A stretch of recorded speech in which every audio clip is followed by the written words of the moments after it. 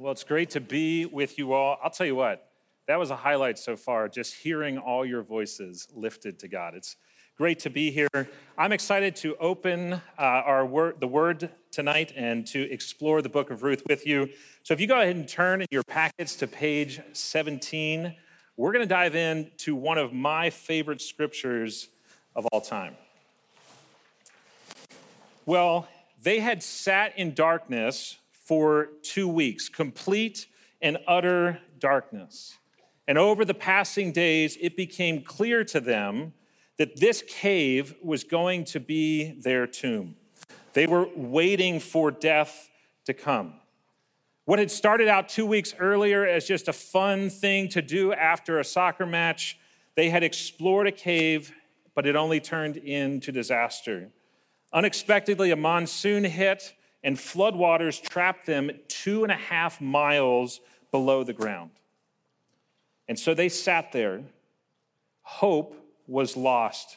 Death was coming.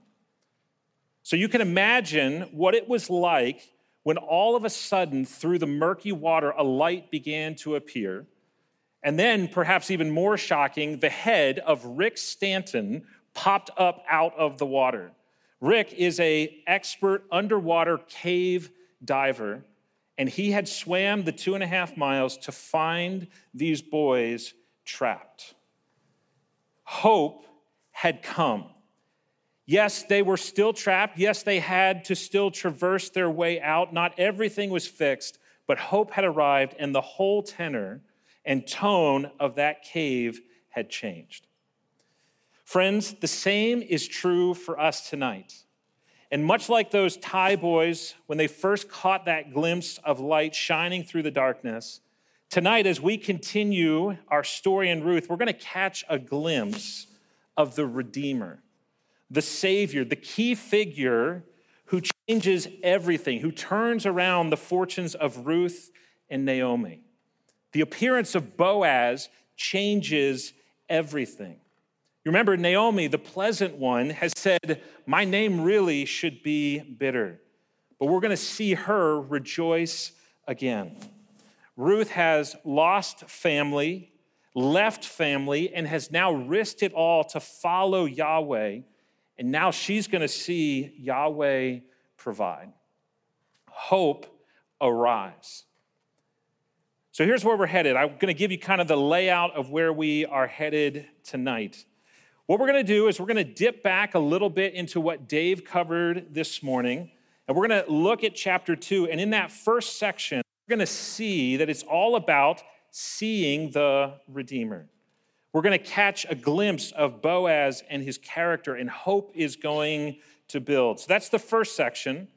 And then the second section we're going to look at tonight is chapter 3. And this is all about our response to the Redeemer. We're going to see Ruth and Naomi risk it all because they have found the right Redeemer. So that's where we're headed. You guys ready to lean in with me? That was a question. You guys ready to lean in? All right, there we go. All right, we're going to dive into seeing the Redeemer. Now, this is true about any story. Every story has a wonderful turning point, right? It's the chance meeting on a busy city street in every rom-com, right? It's the halftime speech that turns the tide in every sporting movie. And as Dave so elegantly laid out this morning, the turning point of the book of Ruth is when Boaz is introduced on the scene right there at the beginning of chapter 2, and Ruth happens to come to his field. Everything hinges in the story on this moment. It's when the tide turns, it's when hope appears, and it's the moment we see the Redeemer.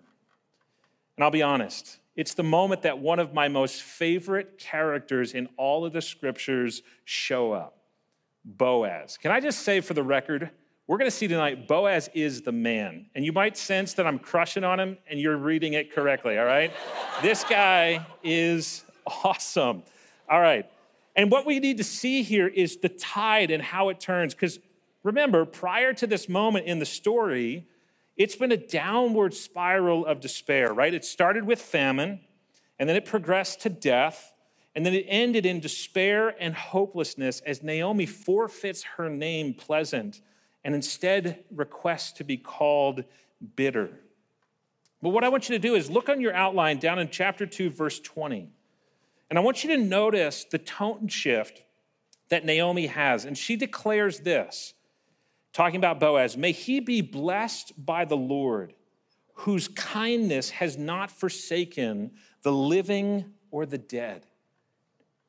She earlier said that the Lord had forgotten her, and now we see she's saying he's bringing kindness and he has not forsaken. We have to ask the question, what got her here? What changed her tone and her tune? Well, as I've already said, it's the arrival of Boaz. But then that begs the question, well, what's so significant about Boaz? How is he such a game changer? Well, first, we need to understand the formal role that Boaz played to Ruth and Naomi in Israelite culture. It's wrapped up in this term, redeemer. So look down at chapter 2, verse 20. Here we see, again, Naomi talking about Boaz says this, "This man is a close relative of ours, one of our redeemers." What does she mean when she says this is a redeemer? Well, Israelite law, recorded in Deuteronomy chapter 25, tells us what is meant by a redeemer. Listen to what it has to say. It says this, "If brothers dwell together and one of them dies and has no son, the wife of the dead man shall not be married outside the family to a stranger. Her husband's brother shall go into her and take her as his wife and perform the duty of a husband's brother to her. And the first son whom she bears shall succeed to the name of his dead brother, that his name may not be blotted out of Israel." Now, this is a bit strange to us, but the goal of this law was to protect the wife from being disinherited in this patriarchal society. When the brother came in, it would allow her to have a son and then to be able to possess the land that was then inherited and passed on to him. And what we see is that Boaz fills this role. He is one of the men who can be this type of redeemer for Ruth, who had lost her husband. And they need him in order to do that. So, what is it, going back to this question, about Boaz that turns the tide, that makes them start to praise the Lord and have hope? Well, one thing is there is actually a literal redeemer, someone who can fulfill this role. But I have to admit, it's surely more than the fact that Boaz was a man and had a Y chromosome, all right? There is more going on here. He is much more than that. And that's what I want to look at next. I want us to see what was so compelling about this man, Boaz. Who was he, and what was significant about him? So, the first thing we see is that Boaz, the Redeemer, is strong. He is a man of strength, and he's a man of privilege. We get this first hint in actually the name Boaz. In Hebrew, Boaz means in strength. Now, there's a name. If I had a son, yeah, all right, we might be going in that direction. It's much like today if you name a boy Rock or Hunter, right? It's got that, I think there's actually a Hunter in the crowd. Shout out to you. But Boaz's name points to his strength. But look down at verse 1 of chapter 2 as well. It tells us that he is a worthy man. The Hebrew word here, worthy man, captures the sense of him having honor and worth and importance in the community. He had clout with his clan, all right? I want you to think like a notable figure, like a mayor or a prominent businessman. But then look, as we continue to read on, in verse 3, we learned he's a landowner. He's got some cash. Verse 5 tells us that he had numerous young men in his employ. He's a wealthy businessman. Verse 6 talks about a servant who was over his reapers. He's got middle management, right? He's got his own Michael Scott ready to go. This is quite the operation that he has going. And if we were to flip a few pages and kind of read ahead, we'd also see that Boaz conducts his business at the city gate, which means he's an elder in this city. So if we put it all together, we get the fact that he's a wealthy, established, older male, a business owner with leadership position. In short, Boaz is privileged.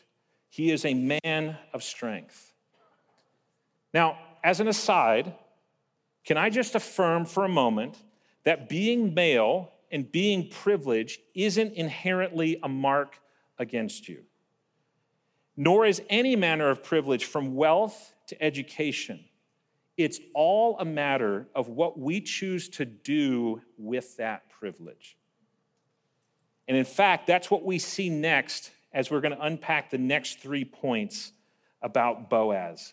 This man is unique and uses his privilege in amazing ways. So the next point that I want you to see is that the Redeemer is godly. Not only is he a man of strength, he is a man of God. And you got to love the way that the narrator paints the picture of Boaz.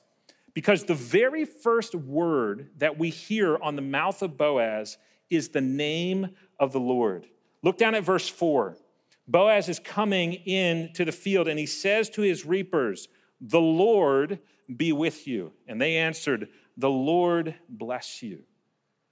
We're meant to tie in our minds that Boaz is a man of God. And Dave laid out how extraordinary of a fact that would be given the religious climate of the day. But you might just say, well, come on, that's like the standard greeting. Is that really his heart? Is this really a relationship that is deep and abiding? Look down in chapter 2, verses 11 and 12. I'll read them again. I think we see a different picture of a man who deeply knew the Lord. It says this, "But Boaz, talking to Ruth, answered her, 'All that you have done for your mother-in-law since the death of your husband has been fully told to me, and how you left your father and your mother and your native land and came to a people that did not know you before.' Then he says this, 'The Lord repay you for what you have done, and a full reward be given you by the Lord, the God of Israel, under whose wings you have come to take refuge.'" See, Boaz here prays to the Lord to repay Ruth according to her deeds. But he, in that prayer, knows the character and the heart of the Lord as one who brings the wing over, who provides protection and refuge. He knows this because he himself knows the Lord. He is a man of God. He's strong, he's godly, but he's also a protector. The Redeemer is a protector.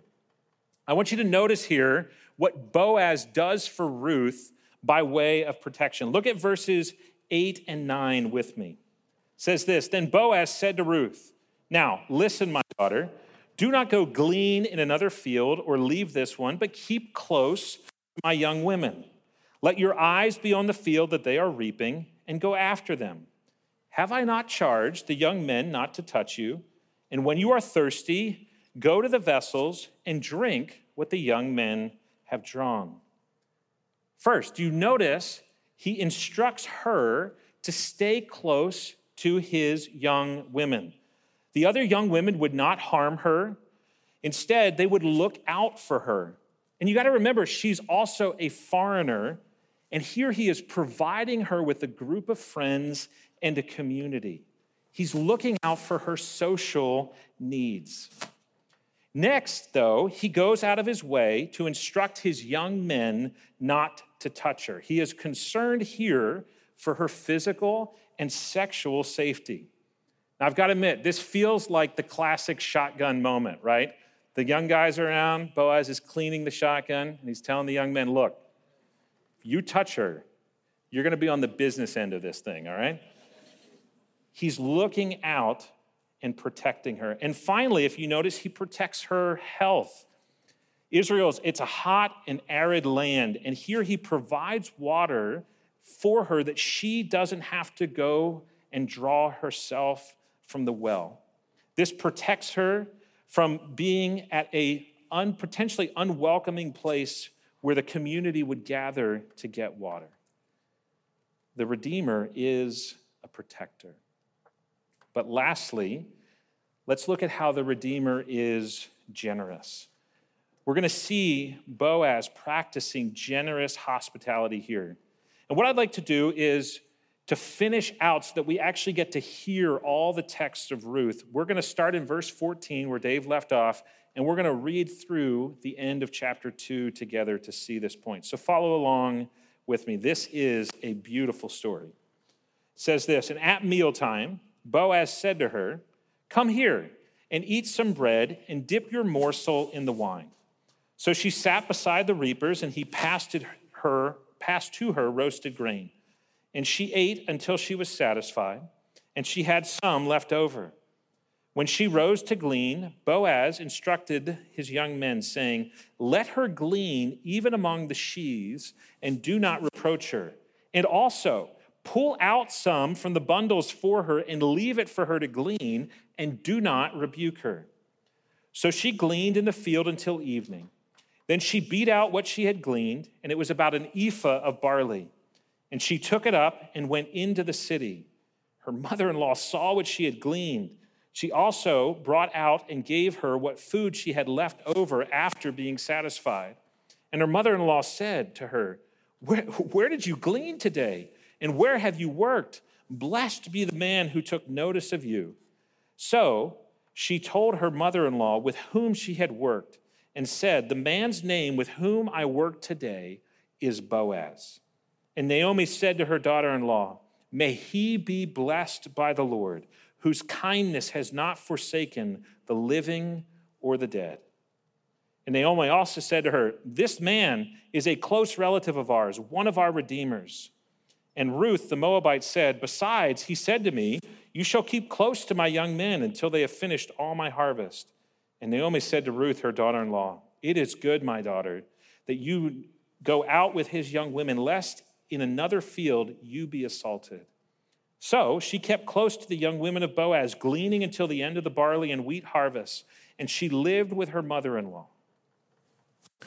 Here's what I want you to notice. First, the hospitality.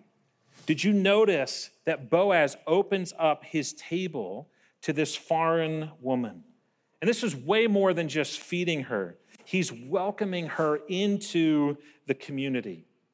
And it's the same today, right? When we invite someone over, it's not just to shove Pringles in their face. It's so that we can have a relation. If you do that, by the way, that's awkward. I recommend things better than Pringles. But it's for a relationship. It's so that they can be a part of our sphere and our world. Boaz is doing that here. But second, it's not just hospitality. Notice the generosity, right? She has more than enough for the meal. She's got to get the doggy and the to-go bag together, all right? He is lavishing on her. And even more than that, he's telling her that she can glean always in his fields. And he gives a little side hint to the reapers. He's like, the requirement that God gave was just that if grain accidentally fell while they were harvesting, they couldn't pick it back up because that was for the poor to come and eat. But Boaz says, I want you to make a little extra waste. I want you to kind of make it easy for her. This, friends, is radical generosity. I love this man. I'll tell you, isn't Boaz a compelling picture? I mean, what a man of strength who loves the Lord, who protects and provides for those around him. Couldn't you say that we need more folks like him? We need to see an army of Boazes. This is what should be done with privilege and power, to be spent on others rather than spent on yourself. I want to ask you, do you see what I see here in this room tonight? I don't know if you realize this, but almost all of you are people of strength and people of privilege. Many of you come from a place of generational wealth. Your parents own homes. They own businesses. They own vacation homes and second homes. You have an immense amount of wealth sitting behind you. All of you, I think all of you, are in higher education, right? You guys are all in college. You're going to get high-paying jobs. Many of you are young and strong and athletic. You can run faster and move more than most people. And I hope that all of you have a relationship with the Lord and that He has blessed you richly with His love and His grace. Do you realize tonight that you are a rich and powerful group of people? The question is, what are you doing with all of this wealth and privilege that God has granted you? Are you spending it on yourselves, finding the latest toy, promoting your career, or are you like Boaz, having an eye for the weak and using it to redeem others? Friends, I'm going to be straight with you. I need you as men and women in Christ to offer your strength to serve others. I need you to lay down your privilege in order to protect and to be generous. So here's my challenge for you. If you have physical strength, use that strength to care and to protect the weak. Find the elderly person in your church or community who needs jobs done around the house and help them out. Find the single mothers at your church and lift a load, fix a light bulb, and if you can learn some other skills and trades like electricity, man, you will be all the more useful. For those of you who have wealth, and yes, I hear you're like, I'm a poor college student. You have wealth. Give generously. Practice hospitality. Invite people in. I mean, goodness gracious, a lot of you have meal plans that you can just invite everybody. Just bring them in, serve food, enjoy it. More particularly, I invite you to find the weak and the poor, the needy and the unprotected in your community and serve them. I want to give a shout out to Sarah Evans. Earlier this week, I got a text from her saying, hey, we have a group of Afghan immigrants that we are caring for. Do you have any food that you could bring?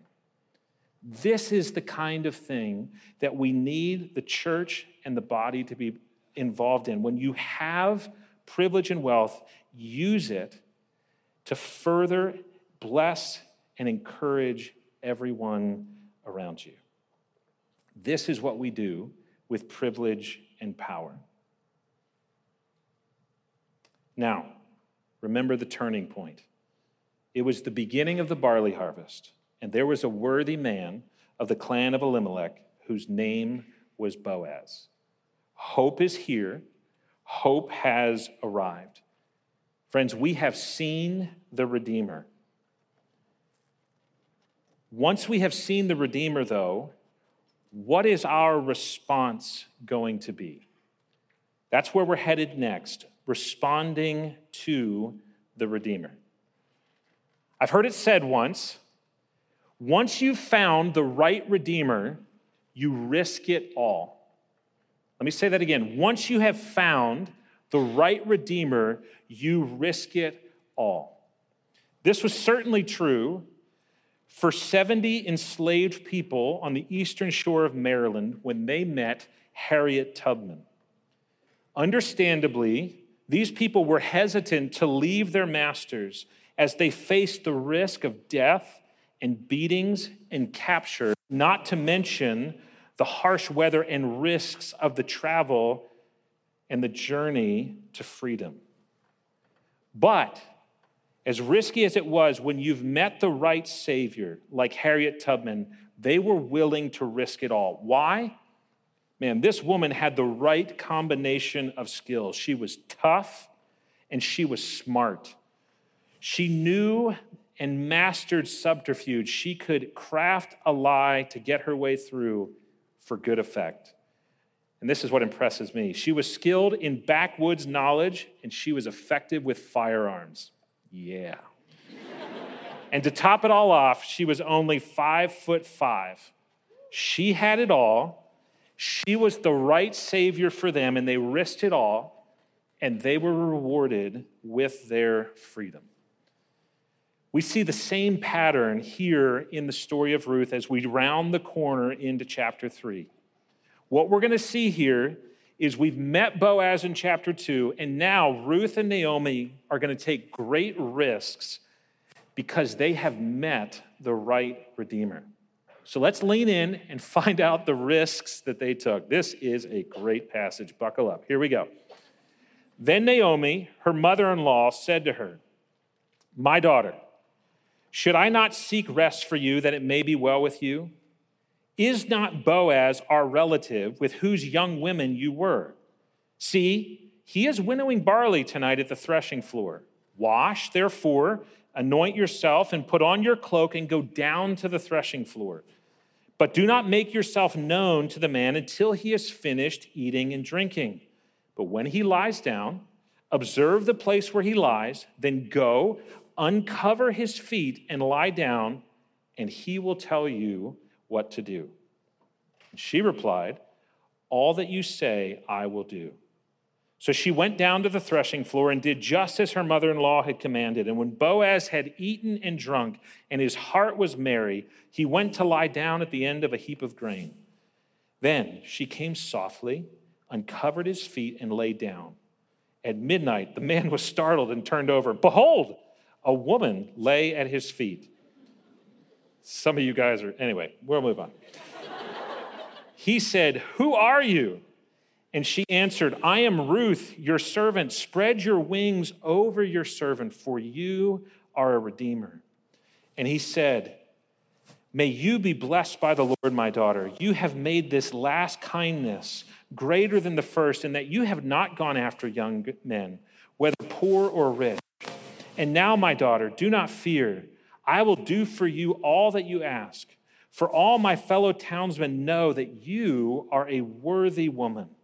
And now it is true that I am a redeemer.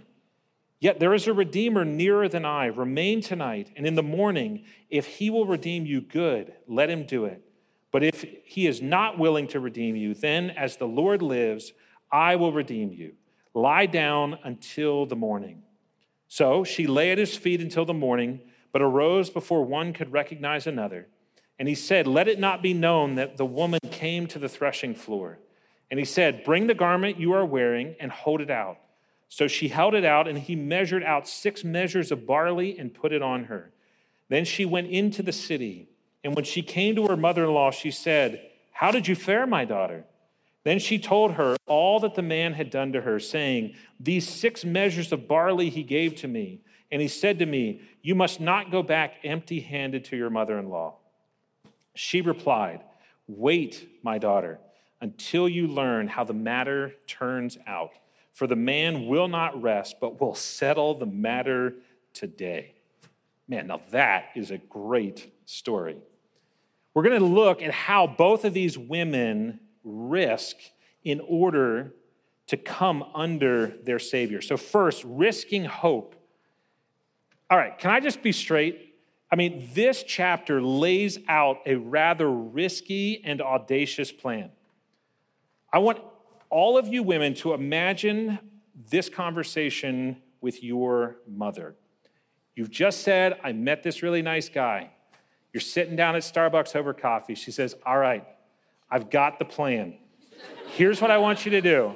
I want you to get dressed up, get that nice perfume going. I want you to tonight, after he's asleep, sneak into his room. I want you to pull the covers back. I want you to lay down at his feet, and then wait till he wakes up and he'll tell you what to do." I can't imagine that happening anywhere. But what I want you to realize, get a load of this. We have to remember who is the author of this plan? It's Naomi. She is taking a radical risk. This woman who earlier had said that her life was bitter. But I want to just step back for a moment. Do you see how much she is risking in this moment? What if Boaz rejects Ruth and then publicizes these actions? This would put Naomi and Ruth in the outcast category all the more, making it even harder for them to find that husband, that redeemer. What if on the way out, Ruth is harmed on the way and Naomi's source of joy, the one who is with her, is gone? Or what if Boaz just simply says no and their hopes of redemption are dashed? Have you ever realized sometimes it's easier to live with the possibility of hope rather than the definition of it? You know, it's the reason that guys don't ask the girl out, right? They'd rather have the possibility of a yes than actually to find out whether she would say yes or no, and then have to perhaps deal with the firm no. Do you see that Naomi is taking a risk there?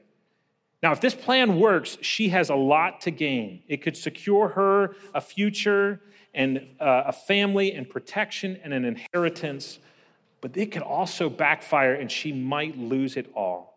She might even end up more bitter than when she started. So what makes her confident to do such a crazy and audacious plan? Why does she take the risk? It's because she has seen the Redeemer and she knows who this man is. Take a look with me at verse 4 of chapter 3. I want you to notice how Naomi ends her instructions to Ruth. Do you notice she ends with this line, and he will tell you what to do? There's a lot captured in that sentence, but it's rooted in Boaz's character. She knows from all that has happened so far that this is a good man. This is a man who protects. This is a man who provides. This is a man of action. He's going to do something, and he's going to do something good. Once you have found the right Redeemer, you risk it all.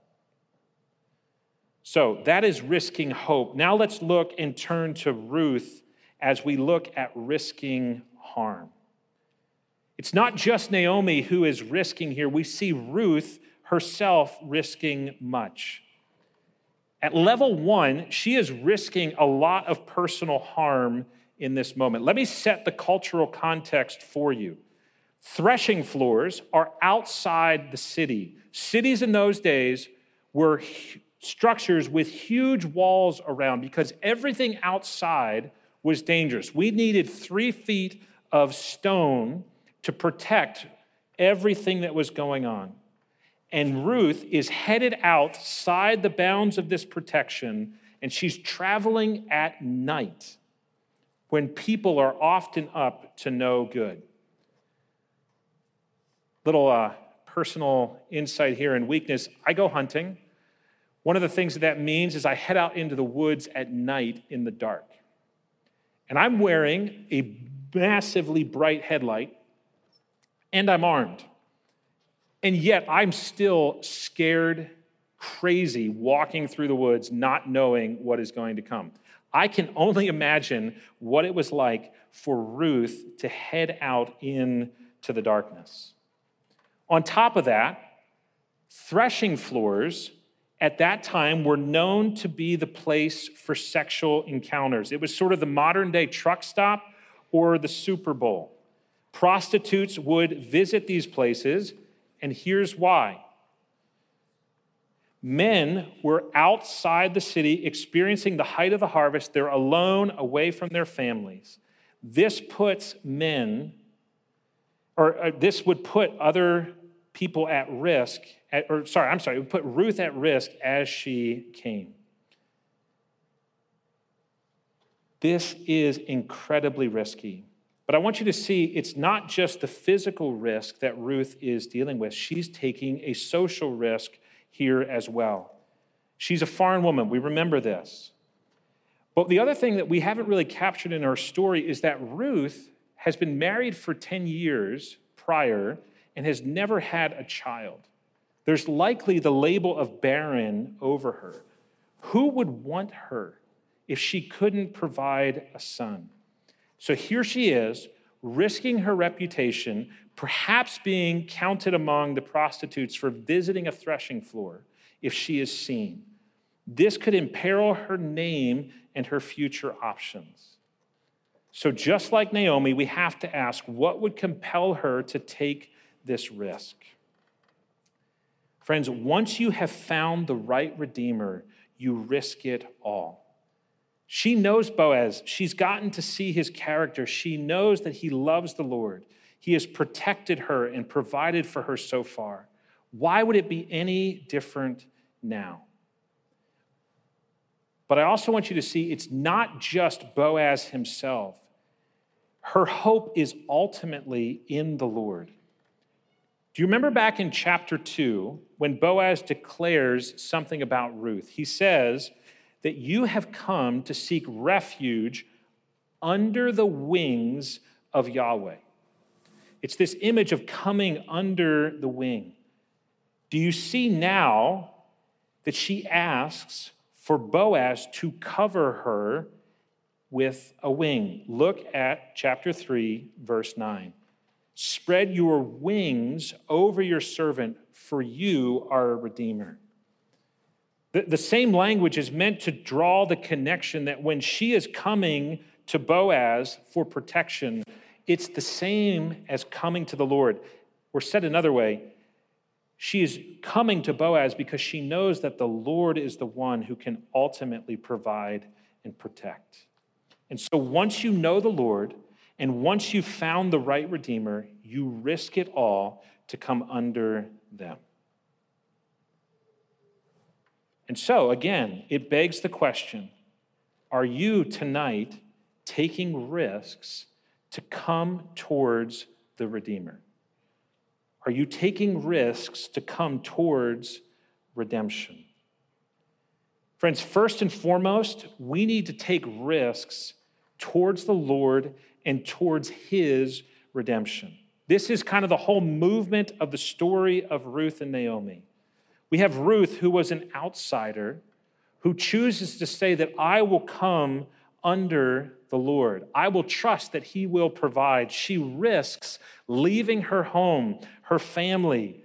She risks her reputation and all of these things. And I just want to say, perhaps some of you have come here tonight, and in some ways, you've been an outsider with the Lord. Coming here, you wouldn't have said that you know him or trust in him. Perhaps you've been curious. Perhaps you've been trying to figure things out. And as you're here this weekend, you're hearing and seeing the Jesus and the Lord that is presented in the scriptures, and you're recognizing, like Ruth did with Boaz, that this is a good God, a God who protects and who provides. But it feels risky to take that step to come under the shadow of his wings. Can I just invite you to look at how the Lord met Ruth and Naomi? They took a risk and they were not disappointed. Neither will you. Under the shadow of his wings. If this reality is true, that it's worth taking a risk to come under the protection of the Lord, it's also true for those who represent him. This is what we've been seeing as Ruth comes to Boaz, but she's ultimately trusting in the Lord. The same, I believe, can be true for us. There are redeemers, if you will, people who can help us in life. But it often means that we need to take a risk to come to them and under them. And so I would invite you to take a cue from, again, Ruth and Naomi, and take the risk to come under those who can help and protect. Part of the interesting place and part of my job is that I get to interact with a lot of different people. And thankfully, I get to hear a lot of different people's lives stories. And sadly, it's not uncommon for me to hear very difficult things. People who are facing the death of a loved one.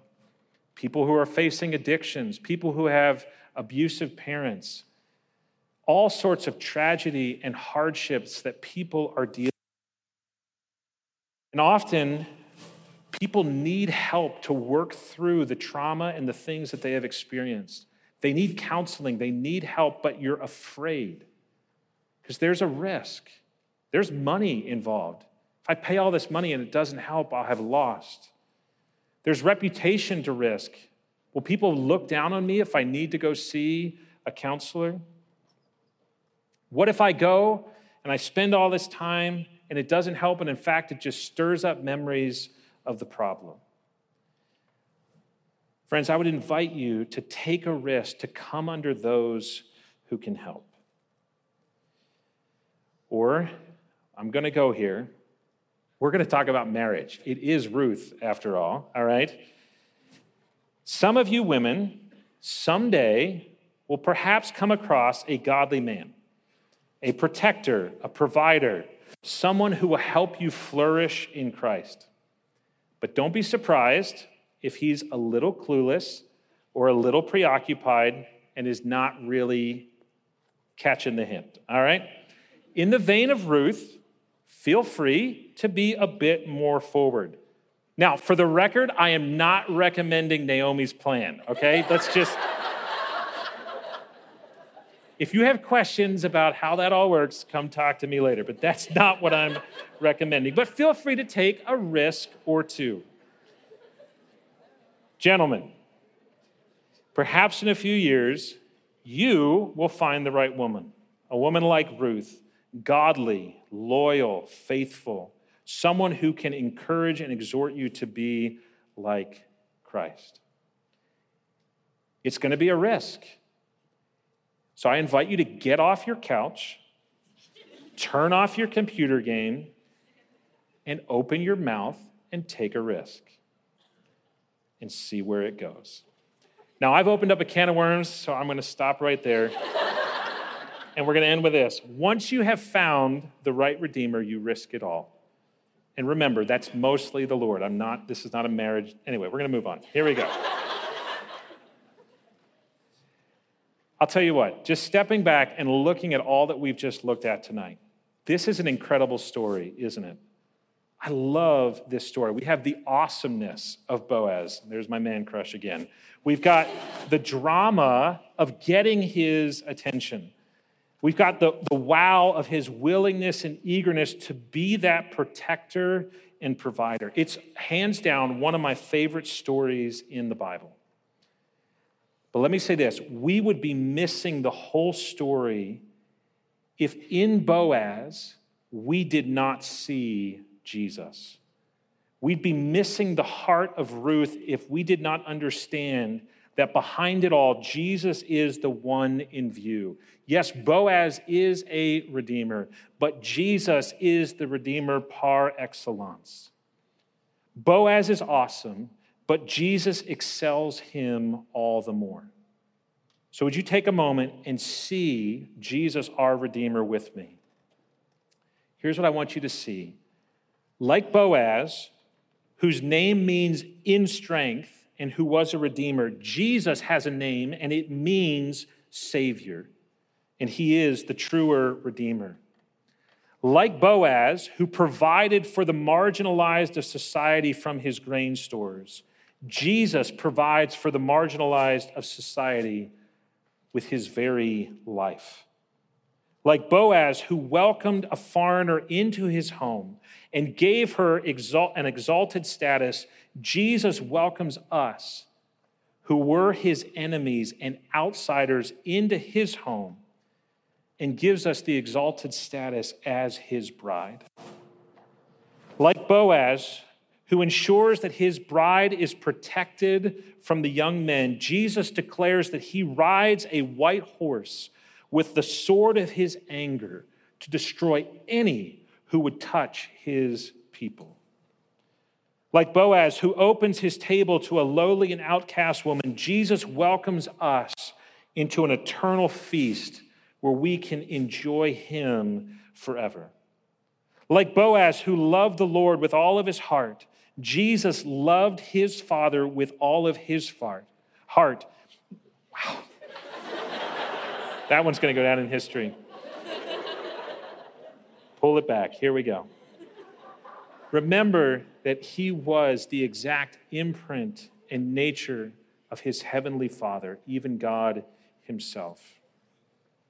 Like Boaz, who saw the plight of this suffering woman and knew her story, so Jesus sees you in your sin and suffering and calls out to you and welcomes you and cleanses you and loves every facet of who you are.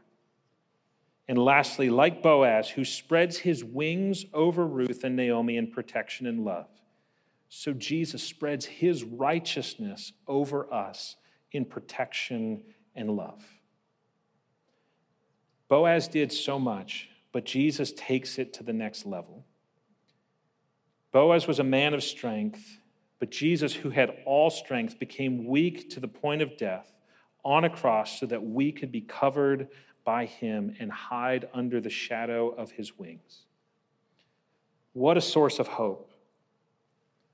I want to remind you that some of you coming into this weekend were aware of the deep mark of suffering on you.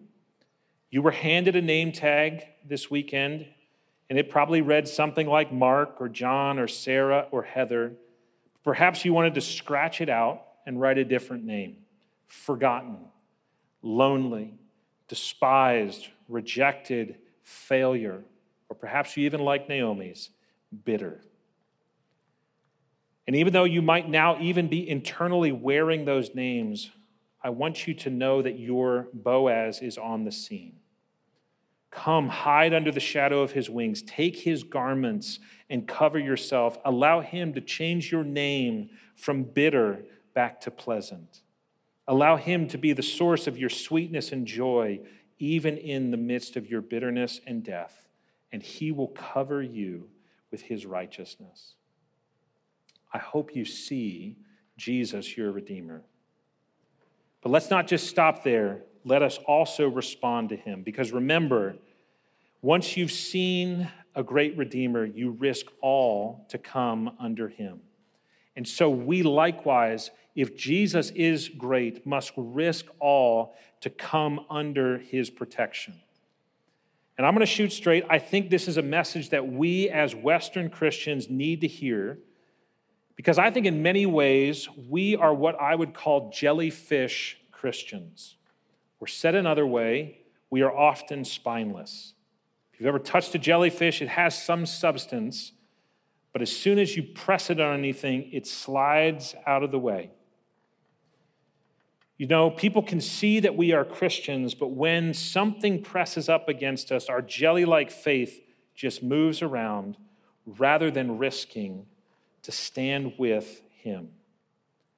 You know, we say we love Jesus, but when a neighbor or a classmate declares to us, well, you have your way to heaven and I have mine, we just nod approvingly. See, our jelly-like faith just slides past that obstacle rather than lovingly declaring to them that Jesus alone is the way, the truth, and the life, and no one comes to the Father but through him. We love Jesus. We worship him with our arms raised. But when he demands that we give it all to follow him, perhaps that lucrative career, perhaps that significant other, perhaps your family or your hometown that you hold dear, all of a sudden our devotion caves and we slide by the obstacle saying, Jesus must just be speaking in hyperbole, rather than meet the real intangible sacrifice of following him. We love Jesus, we call him Lord, but when our biblical ethics are outside the cultural norm, our jelly-like faith just slides past the difficult phrases without even a word of disagreement or tender correction. We let phrases like love is love, my body, my choice, or walk as free people go by without inviting the one speaking them to a loving and thoughtful look at Jesus and God's word on the matter. We love Jesus, and we say that all nations will worship him, and yet time and time again, when we see countless around us who do not confess the name of Christ, our jelly-like Christianity remains silent for the simple fear that our conversation might be awkward. Friends, I hope you see tonight the backbone of these women, Naomi and Ruth, and they were only looking at a very imperfect Savior in Boaz. How much more, as we behold the perfect and true Redeemer in Jesus, ought we to take risks for our King and add some backbone to our faith? Listen to how David Platt puts it. He says this is the picture of Jesus in the gospel. He is someone worthy of losing everything for. When we really believe this, then risking everything we are and everything we have to know and to obey Christ is no longer a matter of sacrifice. It's just common sense. To let go of the pursuits, possessions, pleasures, safety, and security of this world in order to follow Jesus wherever he leads, no matter what it costs, is not sacrificial as much as it is smart. And in the words of Jim Elliot, he is no fool who gives up what he cannot keep to gain what he cannot lose. Let's risk it all for the Redeemer of Redeemers. Friends, as we close tonight, we have a Redeemer beyond compare. And when we see such an amazing Redeemer, let us have hope. Let your name be turned from bitter back to sweet. And let us rejoice in hope, and then let us risk it all to come under the shadow of his wing. He is no fool who gives up what he cannot keep to gain what he cannot lose. Let's pray. Jesus, we delight in you as our Redeemer. We thank you that you have come and you have rescued and you have covered us under the shadow of your wing. Lord, we love to hide underneath you. We love to be covered by your righteousness.